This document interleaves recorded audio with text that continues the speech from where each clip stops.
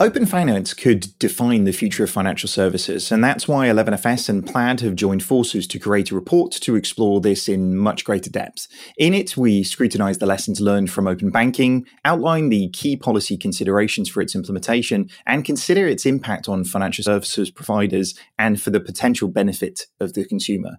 If you want to download the free report, you can head over to bit.ly/Open Finance 2020. That's bit.ly/Open Finance 2020.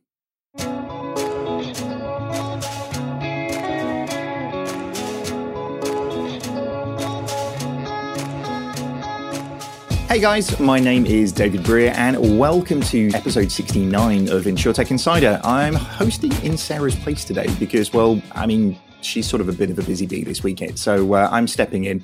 What we're going to be doing is continuing the recordings that we're doing remotely, which means that actually we're all doing this not in the same place, which is all a bit weird. But actually, for anybody who's listening to this who has great suggestions for new guests, or for anybody that you'd like to listen to on this show, do get in touch with us by sending us an email at podcasts@11fs.com if you know somebody who we should be having on here. All right, in today's show, we will be discussing the most interesting news that is happening in the insurtech and insurance sphere from around the globe, and much of that there is. As always, I'm joined by my co-host, Mr. Nigel Walsh. How's it going, Nigel? I am enjoying the sunshine. Long may it last. Other than the fact that I think we're all about to burst into flames doing this indoors right now, if we could somehow do InsurTech Insider in the sun, like next, I think we'll pitch that idea to Tobias later on. Linked to a nice climate story as well. Could be quite good, couldn't it? At least that would be a good excuse, wouldn't it, to do it? But anyway. All right. As always, we're joined by some amazing guests. So first up, we have Sahas Kata. Is that did I nail that pronunciation, or is that off guard? It's Sahas. You got very close. Sahas Kata. Okay, that was pretty close. Who is the CEO of SmartCar. How are you doing? I'm doing well. Thanks so much for having me on today. No problem. And for anybody who doesn't know, can you just give us a bit of a background on SmartCar? Sure. I'm the CEO and co-founder of SmartCar. We're a company based in Mountain View, California. SmartCar is the world's leading API platform for cars. And really in the context of insurance, we've been making it real easy for auto insurance companies to integrate with cars without having to have customers plug in expensive devices into their car to provide information back to their insurance carrier. And we've been helping both emerging insurtech companies who are bringing pay-by-the-miles products to market faster, as well as incumbents who are trying to address subject matters like underreported mileage and misrepresented garaging. And at the end of the day, I think what we're excited about is making mobility more equitable for everyone. Fantastic. We'll definitely be coming back to that at some point in the show. So thank you very much for joining us.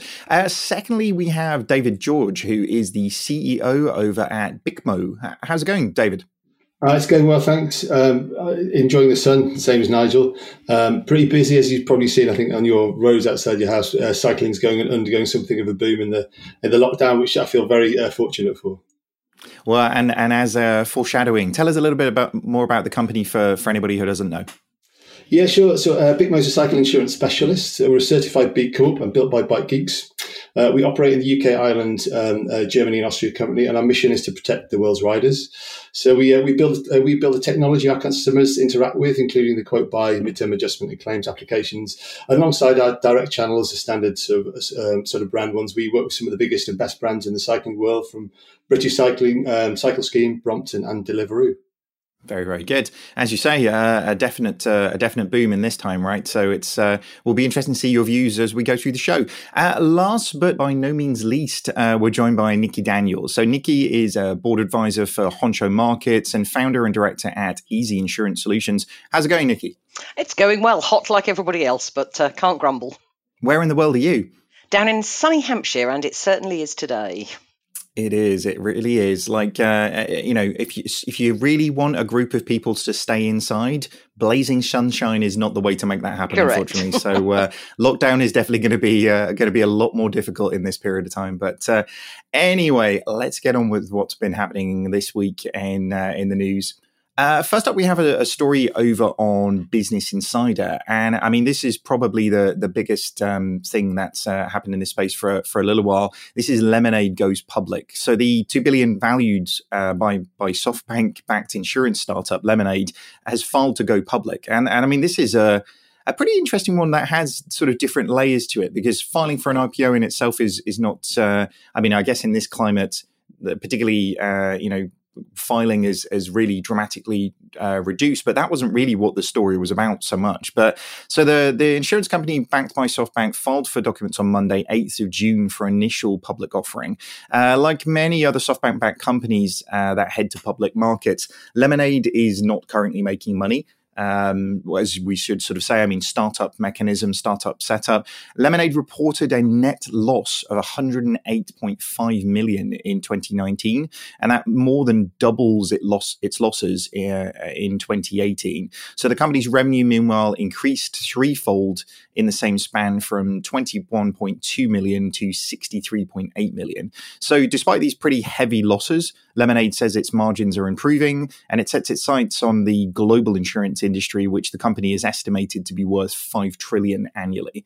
I mean, Nigel, what do you think on this? Is this just the way in which startups scale? You know, actually they have been investing very heavily in growth and acceleration, but do you think this is that, or do you think this is somebody IPOing maybe slightly before they're ready? That is such a good question. And I think for anyone in the insurtech or even fintech space has been looking at Lemonade for so many different reasons. I mean, we've had Daniel on the show before. I'll put it out there. I'm a massive fan of what they've done. They seem to have captured the market, the minds, the bright pink.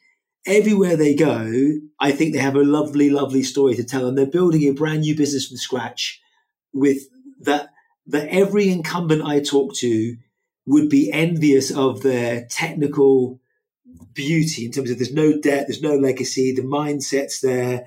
I love it. I'm a massive fan of it. But the numbers themselves are a different conversation, aren't they? I think when you look at it, and there's been a whole load of speculation. In fact, they're not out of the press daily right now, given the IPO. Some of the stuff they're doing around expansion into other countries, whether it's Germany or Netherlands, I think now as well, David, you'll see on the cycling side. We'll find out in a few days' time, right, when they come to market at the right price. But I think for now, this has been, if you were going to build a business from scratch, it would probably look very much like this, in my mind. I mean, it highlights, doesn't it, that it takes a lot of money to disrupt an industry, doesn't it? Like, you know, who'd have thought? But actually, in terms of, again, if you look at the point that they are in the cycle, then, you know, the fact that, yes, costs are going up, but the revenue is going up. And actually, ultimately, VCs have been backing these things with a view of, a window of where that return will come. So, and like you say, actually, from a branding perspective, from a technology perspective, from a operational capability, there's probably no insurance company out there that wouldn't, you know, kill for that capability. So, like I say, the time will tell when the valuation comes, won't it? And that's going to be very soon. But Nikki, what do you think on this one? Do you think this is the insurtech industry sort of growing up a little bit? You know, IPOs are big boys stuff, aren't they? So they certainly are, David. And I'm with Nigel. If you were going to develop tech and you were going to develop process, you couldn't do better. You know, you start from ground and you distribution, client acquisition. Those are the things that I think we need a bit more time to tell. I mean, those are big numbers. And, you know, if it was simply about the technology, nailed it. But actually now the real hard work starts, if that makes sense, where you're going to try and compete against big boys who have been embedded in those plays for, well, in some cases, hundreds of years, but certainly for decades. Yeah, I agree. And it's an interesting one, isn't it? I mean, bizarrely, like I say, if they've got the culture part right and the technology part right, if you have the really hard bits right, the secret sauce to scaling at that point, it's money, isn't it? So actually, if they can gain, you know, access to funds to allow them to scale in the way that they need to, then it really does change the game, really, because they become such a different level of competitor, don't they? What do you think, David? How do you see this one playing out? For me, it's a curious one. I do wonder where the timing has come from, whether it was them that wanted to. I mean, the narrative has been they're taking the same path that the Amazons, the Microsoft, when they're kind of young, going into it early, and it makes it easier to raise funds going forward. But obviously, we're coming off the back of the car crash of the WeWork sort of IPO, another SoftBank company. Now, I kind of wonder where that kind of pressures come from. First off, I love what Lemonade are doing. I think it's a great thing for the industry, what they're doing, kind of shaking it up, the narrative. As well as the technology, it's just the way in which I think the narrative with customers and the interactions is fantastic. So I think it's a brilliant thing for the sector. I guess the one risk for it is when you go public, you are a public company, and if for any reason that doesn't go quite where it should do, and the kind of press piles, and then that kind of removes a lot of the sheen that they've built up over the years that they've been operating. I think it's going to be a really, really interesting one to see. Yeah, I think it's going to be very interesting to see what happens. It's funny you say that. I was talking to someone else online earlier, and I said maybe these insurance companies should be private so they can just get on with some long-term objectives, not be driven by a stock market valuation or quarterly incentives or otherwise. I guess, Sahas, you've got a different view, though, given it's US-based and then state by state and renters. I mean, the thing for me, if you look at some of the numbers from the loss ratio of 179 or roughly 179 down to 79, it's been improving. But this product is $60 a year. That is not a lot of money to go play with per customer, right? Even if they've got 700,000 or 800,000 customers, that's not a lot of money still.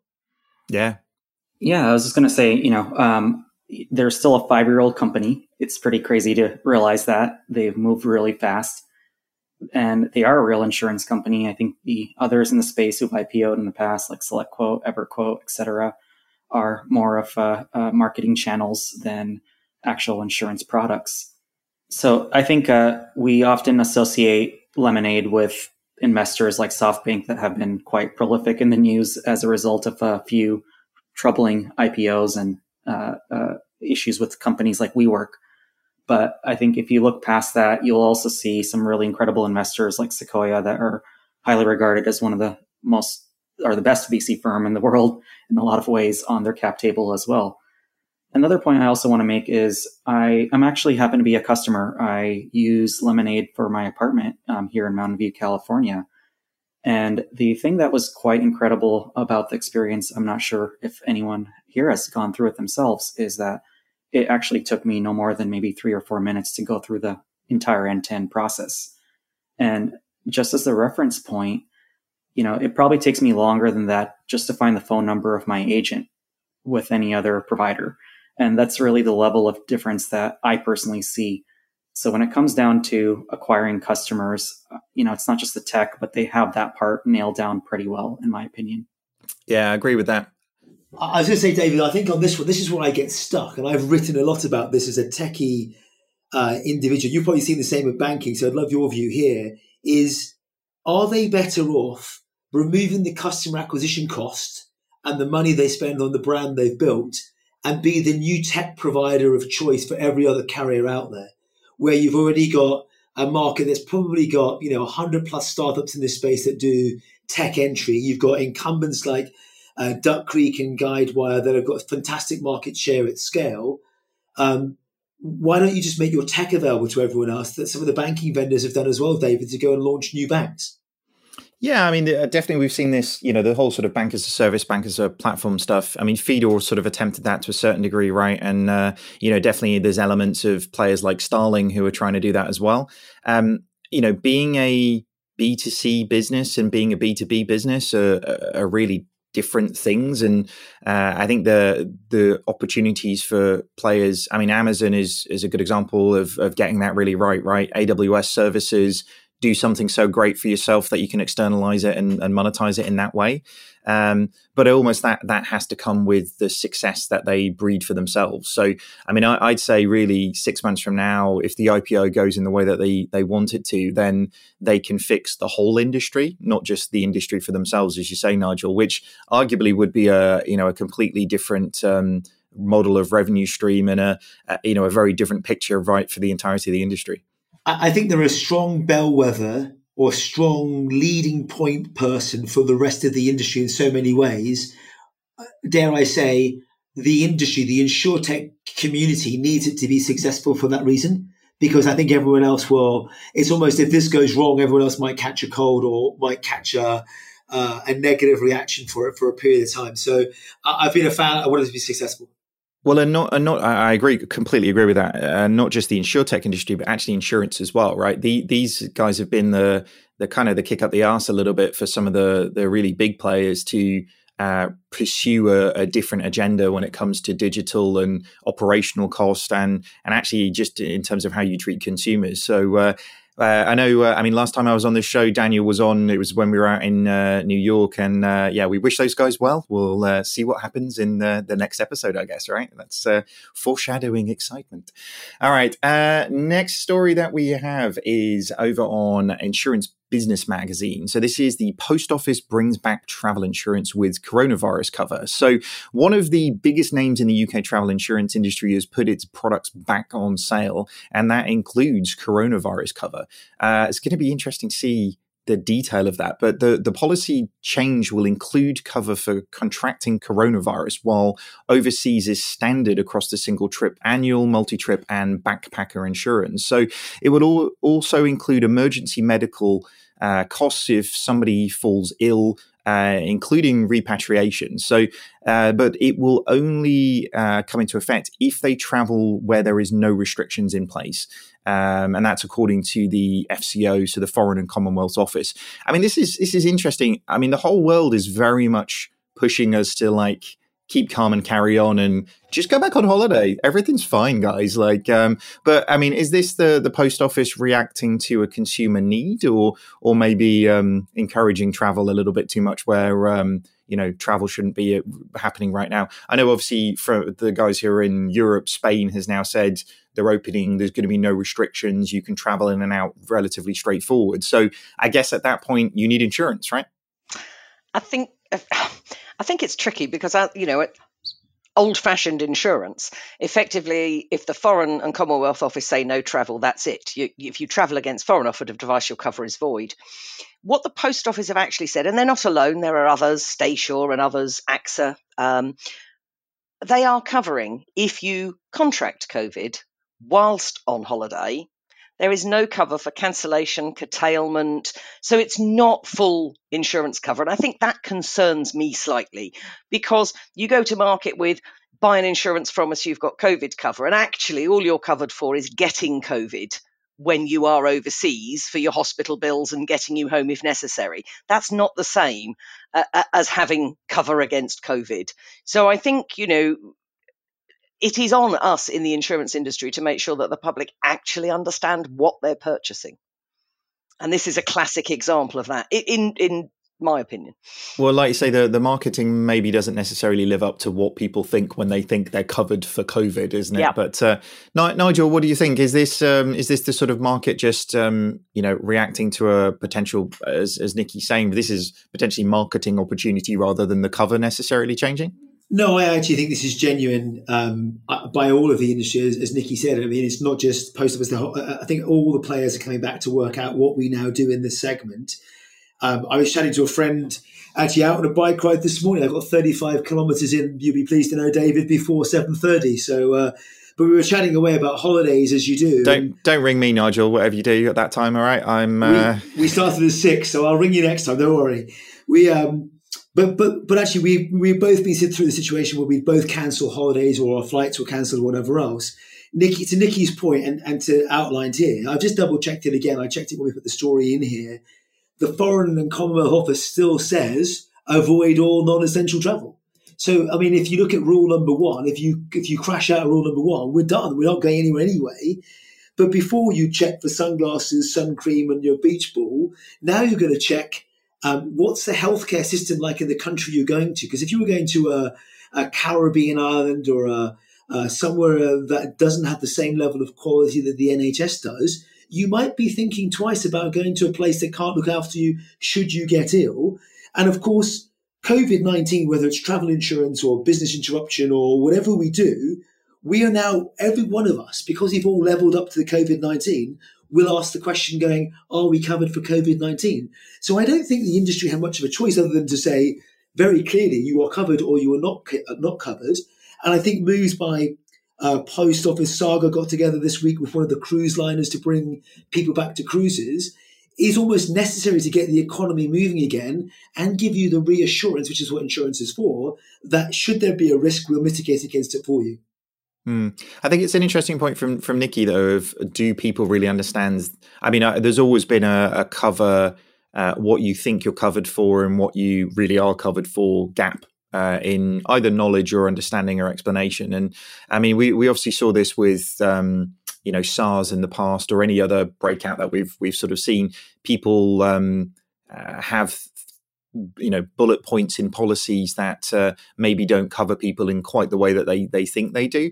But like you say, I think at this stage, as much as a nice break to Spain would be lovely, definitely the FCO are advising it against it just for a little bit. But David, what do you think?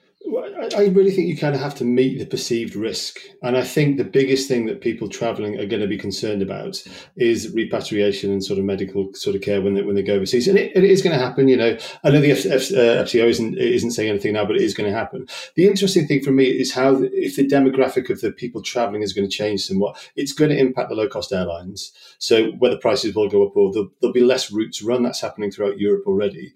But interesting, the people that probably have the money to travel are going to be the older generation who are more susceptible to coronavirus as a risk. And I think every travel insurer will have to include that if you're going to compete in the travel market. I can't see any way they couldn't. And actually, on that point, the FCA a while back came out and said people with pre-existing conditions, cancer, diabetes, or things that would require different levels of medical care if abroad, were being penalised with a high cost of travel insurance in the first place. Does this make it worse? And we've seen life insurers starting to add COVID questions to their question set to say, have you had a test? And if you haven't had a test, have you had symptoms or whatever else? So you can start to look at those things. I'm equally intrigued to know what the US perspective is, because I think their view of the lockdown, I think California have done, I think from memory, a sterling job, but there's parts of the US that haven't done so well in terms of lockdown. So I'll be keen to get a perspective out of the States as well. Yeah, absolutely. I think it's exciting to see you guys already in the place that you are offering insurance policies around this. Whereas in the States here, half of us are still trying to figure out and debate whether COVID is even real. So we're still going through. But no, I think what's been exciting for me, I think, is when I look at least the Silicon Valley, one trend that I saw, which was pretty interesting, it started probably as early as January with a lot of the venture capital firms who locked down their offices well before any of the official quarantines went into place. People thought they were a little crazy. They got some funny news articles written about them. And then another month or two later, again, before any county or state or anyone did anything, a lot of the tech companies also went into quarantine very early on. And then that followed by some of the progressive districts like Santa Clara County and the state of California also imposing these rules. So out here, I think a lot of the decisions that are made are often done on a local or state level. So you see a lot of variance between each of the different states. And again, even reopening happens on a state-by-state basis. So we're seeing a lot of places now where states are reopening, then reclosing, and it's still really difficult to really understand why it's not done on a nationwide scale, in my perspective, at least. At a federal level rather than state by state. Exactly. Yeah, it is a difficult one, isn't it? And I think, in many instances, what we're seeing globally, I think with COVID is the government's trying to balance killing a lot of people and killing the economy. And not all of them are probably striking that right balance. But Nikki, did you have a point on that? Yeah, and I think that travel insurance generally has got to consider the ways that travel will change. Staycationing, holiday homes, caravan parks, people renting motorhomes. There's going to be a considerable uptick in that for maybe 12 or 18 months while people get used to the idea of traveling again. And travel insurance is woeful in covering UK-based holidays in the main. It was. Yes, it was. It's getting always better. The optimist. Always the optimist. But I think that people have an assumption. I've booked a holiday. I've paid money for a holiday, and then to discover, it's not a holiday under the terms of my travel insurance seems a bit strange. So, I think there's going to be some rewording. We've certainly seen it with BI on other policies, and I think we're going to see the same again under travel terms and conditions, particularly if people fail to make recoveries on vouchers. Yeah, I think particularly, I mean, we're lucky in the UK. I think particularly with, I mean, I say lucky, the NHS, the healthcare services, everything that we've got, the impact that this has globally on other regions is much more dire because we do have that safety net for everybody. So it's a difficult one. I mean, COVID is definitely not going to be something that goes away anytime soon with any level of permanency. And I do think to your point on the state by state, I mean, we're seeing geographies all over the place and countries all over the place that will go in and out of lockdown in the way that I think cities will start to do that as well. So this one will run and run. Sadly, we won't find out about this one as quickly as we will do Lemonade's valuation. But, I was just going to say to you on this one, the other one that I see coming back here to reassure the economy is actually the airlines. And some of the airlines, to get back in the air again, no pun intended, have basically said, we will repatriate you if something goes wrong. So actually a combination of industries coming together, an insurer and a cruise line, the airlines themselves saying, we'll get you home, don't worry, will start to give that reassurance back to people to say it's okay. And on the upside, I've spoken to colleagues in Asia, in Australia, and they're all back in offices, even in France and Switzerland and Portugal this week. I've been speaking to people, and it's nice it's been lovely to see everyone's homes, of course, but it's nice to see them back in the office. It gives you a level of comfort to go, God, we might actually return to a level of normality at some point going forward. At some point, which year that some point is will be yet to be seen. But until then, we'll be coming to you from our houses. All right, guys, we're going to just take a quick break and cool off.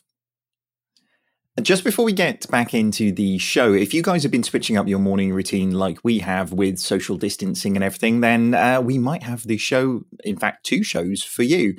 We've started 2 daily breakfast shows to help you kick off your day on both sides of the Atlantic. So on the FinTech Insider Breakfast Show, hosted by myself, David Breer, we chat about the latest news and with a series of industry guests, all calling in remotely, of course, in terms of the way in which we have to right now. It goes on live on LinkedIn every morning at 8:30 BST. So just follow me over on LinkedIn to tune into that. And if you are over in the US and 8:30 BST is probably a little bit too early for you, then don't worry, we haven't forgotten about you guys. So Sam Moore is hosting the US version of the show, which will go out at 10:30 ET every day. So grab a coffee, grab a bagel, grab whatever you want to have for your breakfast and join us every day over on LinkedIn.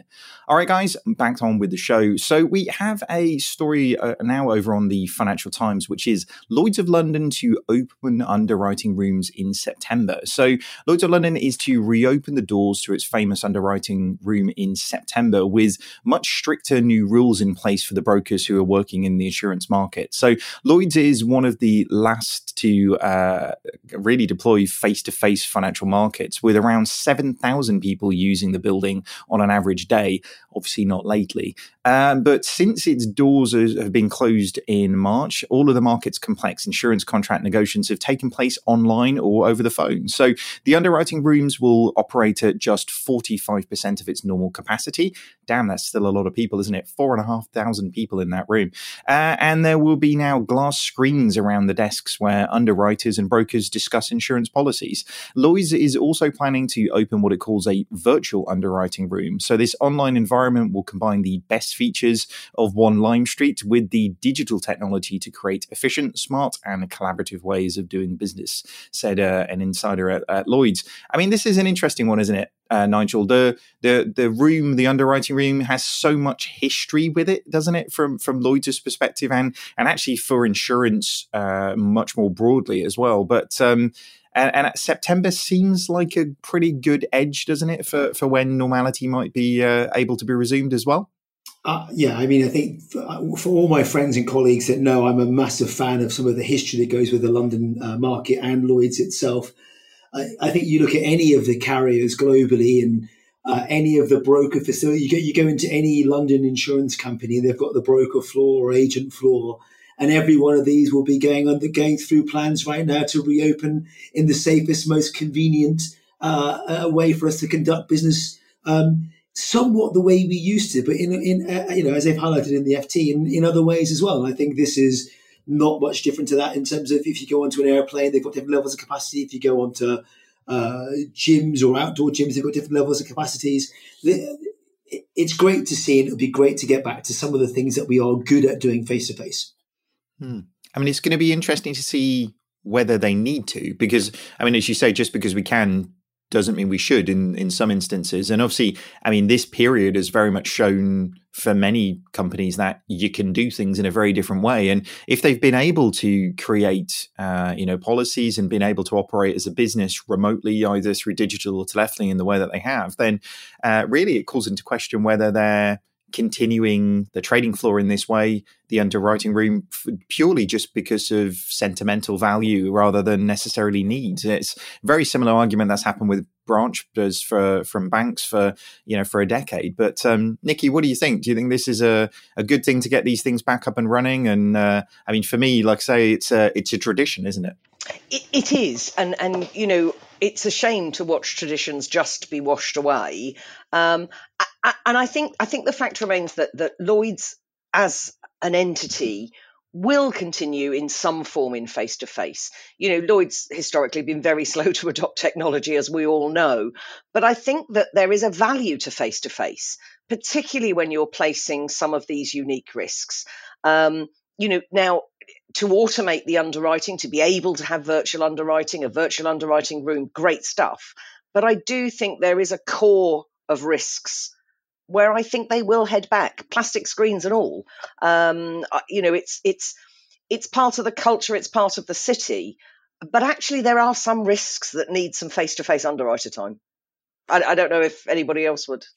I think I'd agree. I mean, I think if you're talking complex risks, as much as we're doing this remotely now, and a lot of my team work remotely 2-3 days a week, that's fine. Face-to-face interactions are very, very important as humans, right? To take work out of it, as humans, you need to have that sort of time together. But I think it will change the type of transactions that or the reasons that they choose to go to Lloyd's for that. Hopefully, more towards the sort of complex risk. And if they can reduce their operating overheads to do that and push some value into the sector, that's great. I think, David, like many of these things, and like many of the industries, we have all adapted over the last.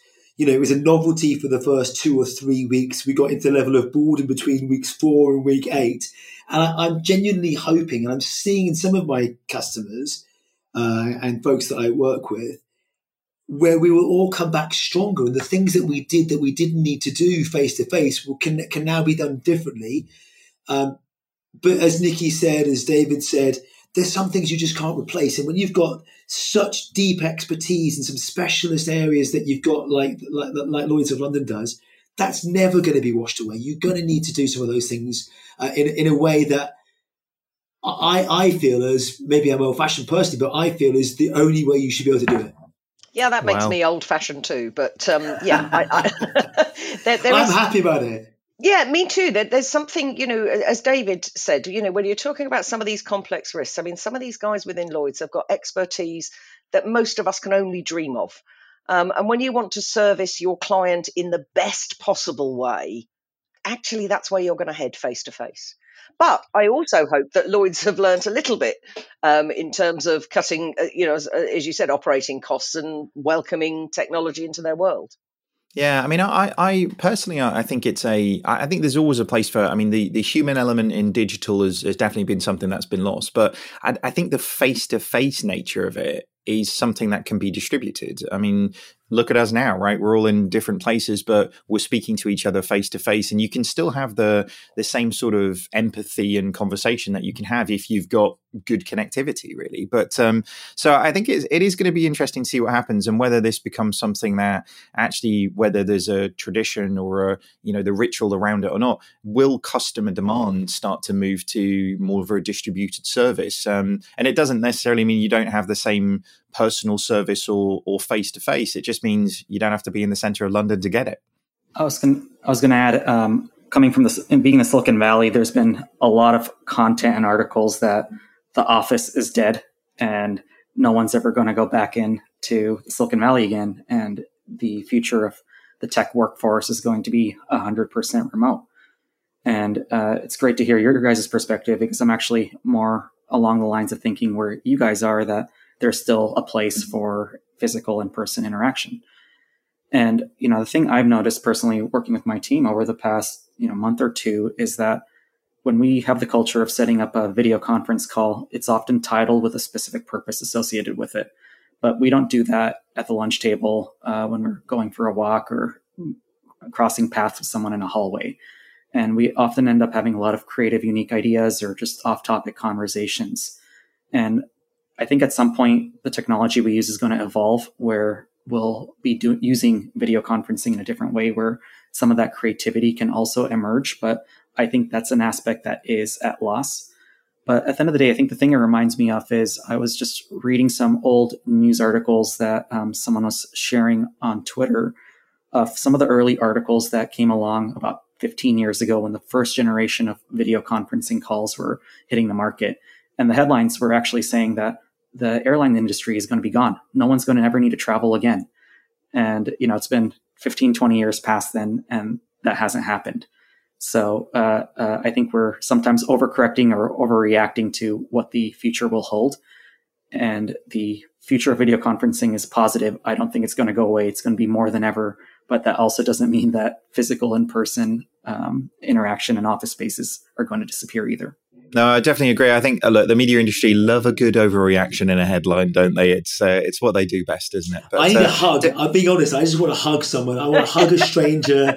I'm going to tell you all publicly. I'm going to hug you when I see you, and I'm apologizing in advance. That's all I want.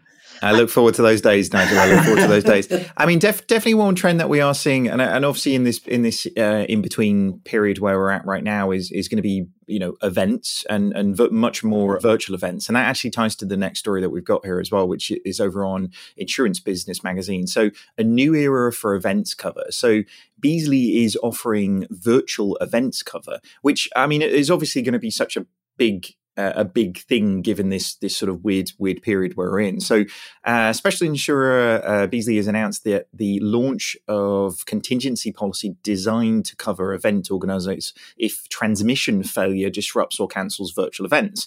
I'm sure that's not down to just like me having bad Wi-Fi in Norfolk, but new virtual events transmission policy covers organisers who success relies on technology platforms delivering uninterrupted transmissions to their audiences. If an event is cancelled due to transmission failure, the policy covers first-party losses, including organizational costs, expenses, gross revenue from advertising and ticket sales. The coverage is available on a global basis and offers limits up to 10 million. So it's pretty big cover, pretty big events that they're planning on doing this. So spokesperson for Beazley said, even with lockdown easing, we expect this to continue in both business and leisure, and people continue to avoid unnecessary crowds. So, I mean, digital businesses, they're going to become a big thing, right? To start with, I think people were trying to figure out what this space could be like, and we saw all of the big events globally be cancelled. But maybe this is a sign that some of those bigger events are going to start putting on much more virtual events. So what do you guys think on this one? This is the industry responding to a problem that the world has and providing proper cover. Yeah, I think it is responding to a problem the world didn't know it was going to have. Now, an element of this cover has always been available by extension, but I think by packaging it as a specifically for virtual. And, if you look at all sorts of events are going to be held online now, whether that's a drive-in movie put on by the Goodwood because Revival and Festival of Speed have been cancelled, whether it's a full-on Bieber that's going to be run remotely. There's a whole range. And I think that there is a big risk to people putting on those types of events. So I'm kind of for it. It's going to be interesting to understand how they prove those things to a certain degree, isn't it? And the stipulations around all the policies and things, because obviously, duplex distribution of things, just because you broadcast it doesn't necessarily mean somebody receives it in the way. So it's going to be really interesting to see how the cover gets enacted in here. But David, what do you think on this one? I think it's an interesting. I think it's great the industry is responding to what they think is a risk. I think it's a tricky one as to whether or not the industry will perceive that as a risk. Cyber was hard to get moving. People perceive it more as a risk now, but the potential risk of that is way greater than probably a transmission failure. I think in the end it may end up coming that the providers of the transmission service will have that cover as a provider rather than buying it individually potentially. But yeah, we'll wait and see. What do you think, Sahas? Because I feel like this is, it's a trend that's going to get bigger and bigger in terms of more and more events being put on in this space. So, ultimately, again, is this just the industry covering a gap? Yeah, I think it's quite interesting. I actually did a quick search just to kind of, out of curiosity, look up several of the SLAs for the popular video conferencing services. And I actually couldn't find the one for Zoom, but I found that their competitors like Microsoft Teams and even Google Meet do disclose and make their SLAs available on their website. And what's interesting to me about this subject matter is not that it's entirely possible and to offer these types of policies, but it's going to be interesting to see what the coverage level will be and to the extent of what aspects of failure they're going to cover. It's a lot of points of failure from your laptop to your utility provider to your headset to your internet ISP. And it's not just a video conferencing service that's at risk here. And at the end of the day, even every tech startup, you buy an errors and omissions policy in cyber. So there's already an aspect, as David said, that insurance companies are already taking this into account. So I think it makes a lot of sense. It's just going to be interesting to see how it develops and matures as the next year or two come along. Yeah, I guess with the the cyber side of things, then it's actually more sort of malicious intent than just bandwidth sucks sometimes or technology just freaks out sometimes. But Nigel, I guess we need to talk about whether we need to get an insurance policy for remote recording of InsurTech Insider at this stage, I guess, right? I think we have the flexibility and stuff to do this. But you think about someone like Web Summit that's going on, or just going on as we speak, where you've got thousands of people turning up for events. What is it that when those things have gone from physical to digital, what do they do when cities, municipalities have invested millions of pounds to make sure those events to come to those cities, and they've now come online? I love what the Beasley guys have done here in terms of they've seen a product market fit, been able to message it accordingly.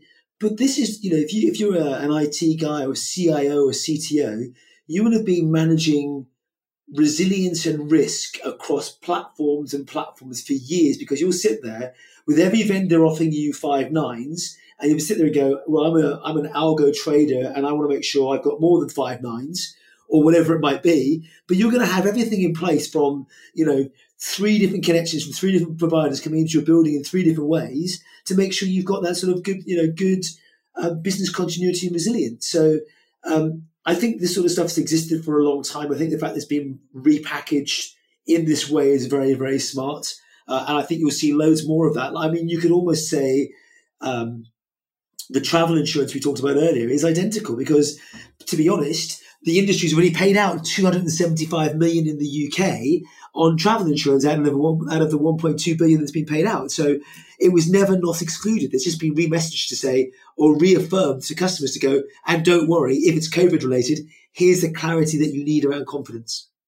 I mean, this is modern day Pluvius, let's be honest.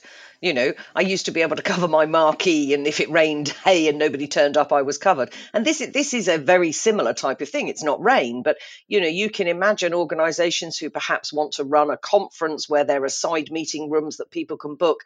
And if you think about that being extended digitally, yeah, I think Beasley's are onto something. One last add to it then. So as we were talking about COVID quite a few times, if you think global pandemic is number 7 on the World Economic Forum global risks, number 2, I believe, is cyber. So what happens in a cyber pandemic where someone's taken out the ISPs for Silicon Valley, all of the Atlantic cables, London, Europe, and we can no longer connect or transact? At what point do we have a cyber re-style policy, in the same way we have flood re or whatever else that's been talked about right now? So that could be a pandemic perspective rather than just a pure policy perspective.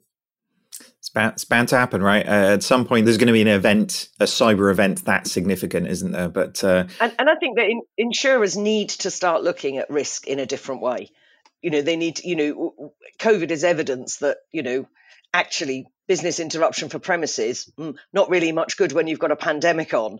And I think that and I'm sure Nigel and I both know that there are a number of insurers who are busily wondering what the next situation could be and how they can best prepare for it. I mean, arguably, if you were a business right now and you had the opportunity to either shut down your physical presence or shut down your online presence, shutting down your physical presence is probably going to be more significantly impacting to your business operations, to your consumers and your employees, it shows how far the industry's come, isn't it? But I'm afraid I'm going to have to shut down this story though, because we've got the most exciting thing I think I've ever had the opportunity to talk about that we're going to have to move on to next. So, and I want to make sure we've got a little bit of time to go through it. So, and there are a few stories that we can't go through in detail today. One of them that I'm going to pick up is, so this is on ITIJ. So this is 7-Eleven to sell insurance in Japan, which in itself is a really interesting thing, that 7-Eleven, for anybody, who knows the 7-Eleven brand. But the 7-Eleven insurance that it's going to be being sold particularly is by a copier machine, which just blows my mind. So we're in a situation where 7-Eleven is to begin selling life insurance policies from MS&AD Insurance Group to its consumers from 20,000 of its Japanese outlets. So 7-Eleven customers will be able to apply for insurance policy through a multifunction copier machine, having completed most of the application beforehand on their smartphone or computer. So 7-Eleven says it hopes to achieve around 60,000 new life insurance sales through this new initiative. I mean, it's interesting, isn't it? That's not very high on the policies, their expectation. So maybe they're just trying this to see what happens, to see the impact. But I mean, is buying life insurance from a photocopier a good idea? Anybody? Better than not buying life insurance, maybe? It's a fair point, Nikki. Look, I mean, your point about the volume is interesting. It's 3 policies per outlet. I think the market or the region is used to doing things via self-service generally, so you can buy lots of things via self-service. We've seen similar things for travel insurance. You can buy travel insurance from kiosks at airports, but they're usually liability policies, not life policies. I think the key thing here is typically life insurance is sold, not bought, whereas other policies are bought, not necessarily sold. So the thing you've taken away here with the removal of the agent is we really and truly have gone from hey, we don't want our agents to interact because of COVID or whatever it might be, but we still want the opportunity for you to buy it if you so need to do it. And that's the bit I'm intrigued by. I saw it and I loved it. I'm like, oh, wow, this is great. Yeah. I mean, it's an interesting one. I mean, I originally read it and I was like, wait, is this some weird cross sell? It's like, do some black and white photocopies, upsell to life insurance. Seemed like an odd one. But Nigel, what's up next? Next up, continuing the theme of cycling. So we've got obviously Bicmo, we talk about Lemonade and cycling. Laka expanding their portfolio. Friend of the show, Toby's been on a few times. They've bought out a recovery product. And as someone who's been on the bike, I'm like, oh, what on earth is recovery? So it's basically a policy backed by the existing insurer, Zurich, and it allows you to go wherever the cyclist does. So what they mean by that is they will give you cover. Should you have an accident, you can't be on the bike. It's got a whole host of things in there, whether it's dental, mental health support, access to virtual GPs for faster assessments, all the things you do. If you're a cycling nerd like David and I, the one thing you want to be is on the bike. And when you can't get on the bike, the one thing you want to do is get back on the bike as quickly as possible. And we are renowned, maybe I'm speaking for myself here, for not stretching, not recovering properly, not doing the things you're supposed to do. And this policy is in essence something for that. So they've got the policy for your bike already. Now this is just for you. And I think it's a really interesting addition to the portfolio to see how they move beyond their existing and growing portfolio of bikes. So a super interesting time.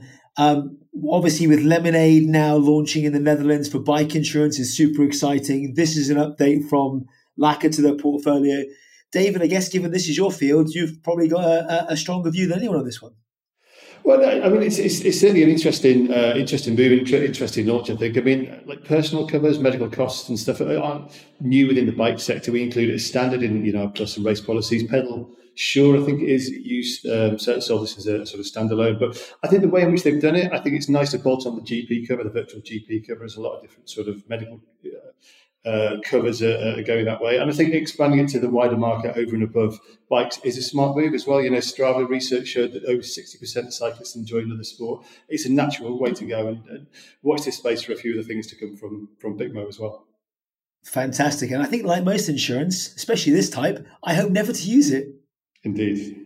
I guess one other quick question before we finish up is, obviously, David, with BigMo, you've got access to multiple countries here. And as a passionate cyclist who's cycled in the UK and France and elsewhere, passionate cyclists are passionate cyclists world over. Is that true? Are we the same in every market? Yeah, it's a good question. I mean, like I said, we operate in, as well as the UK, Germany, Austria, and Ireland. And I think the core reason why people cycle is the same. It's for the passion, it's for the suffering to explore the trails, and it's to be just to get out into the great outdoors. So I think that is absolutely. I think that does stay the same. Places like Netherlands, there's a much bigger focus on commuting or riding by. Bike in the city. The insurance markets are very different in different places, so people aren't aware there is a specific insurance for bikes in a lot of different areas. So that's going to be part of the education piece. It'll be interesting for these the new entrants to the market to see if there's actually the demand there. But like with the likes of Lemonade going into the sector, there's no doubt that they're going to make a bit of a splash and really prove whether the market is there. Fantastic. And that's probably a good point to wrap up, I think, at that stage. So that wraps up this week's news show. Thank you so much for everybody joining us, and thank you so much for our guests for jumping in. Sahas, where can people learn a little bit more about your product and everything that you're up to over in the US? Yeah, I think the easiest way is just head over to smartcar.com. Fantastic. David? Yeah, you can find me on LinkedIn, David George BigMo. Fantastic. Nikki? LinkedIn, Nikki Daniels at easyinsuranceSolutions.co.uk. Very good. And Mr. Walsh, where can people find out more? Fighting the good cause for insurers on Twitter at Nigel Walsh. Very good. And as for me, as always, you can find me over on LinkedIn. Thank you to all of our guests. And as always, thank you for you guys for listening. If you want to find out more about the show, if you head over to Twitter at Insects Insider. And if you like what you've heard this week, don't forget to subscribe to this podcast. Leave us a review over on iTunes, and generally just get involved if you want to over on podcasts at 11fs.com. Thank you for listening, guys. Goodbye.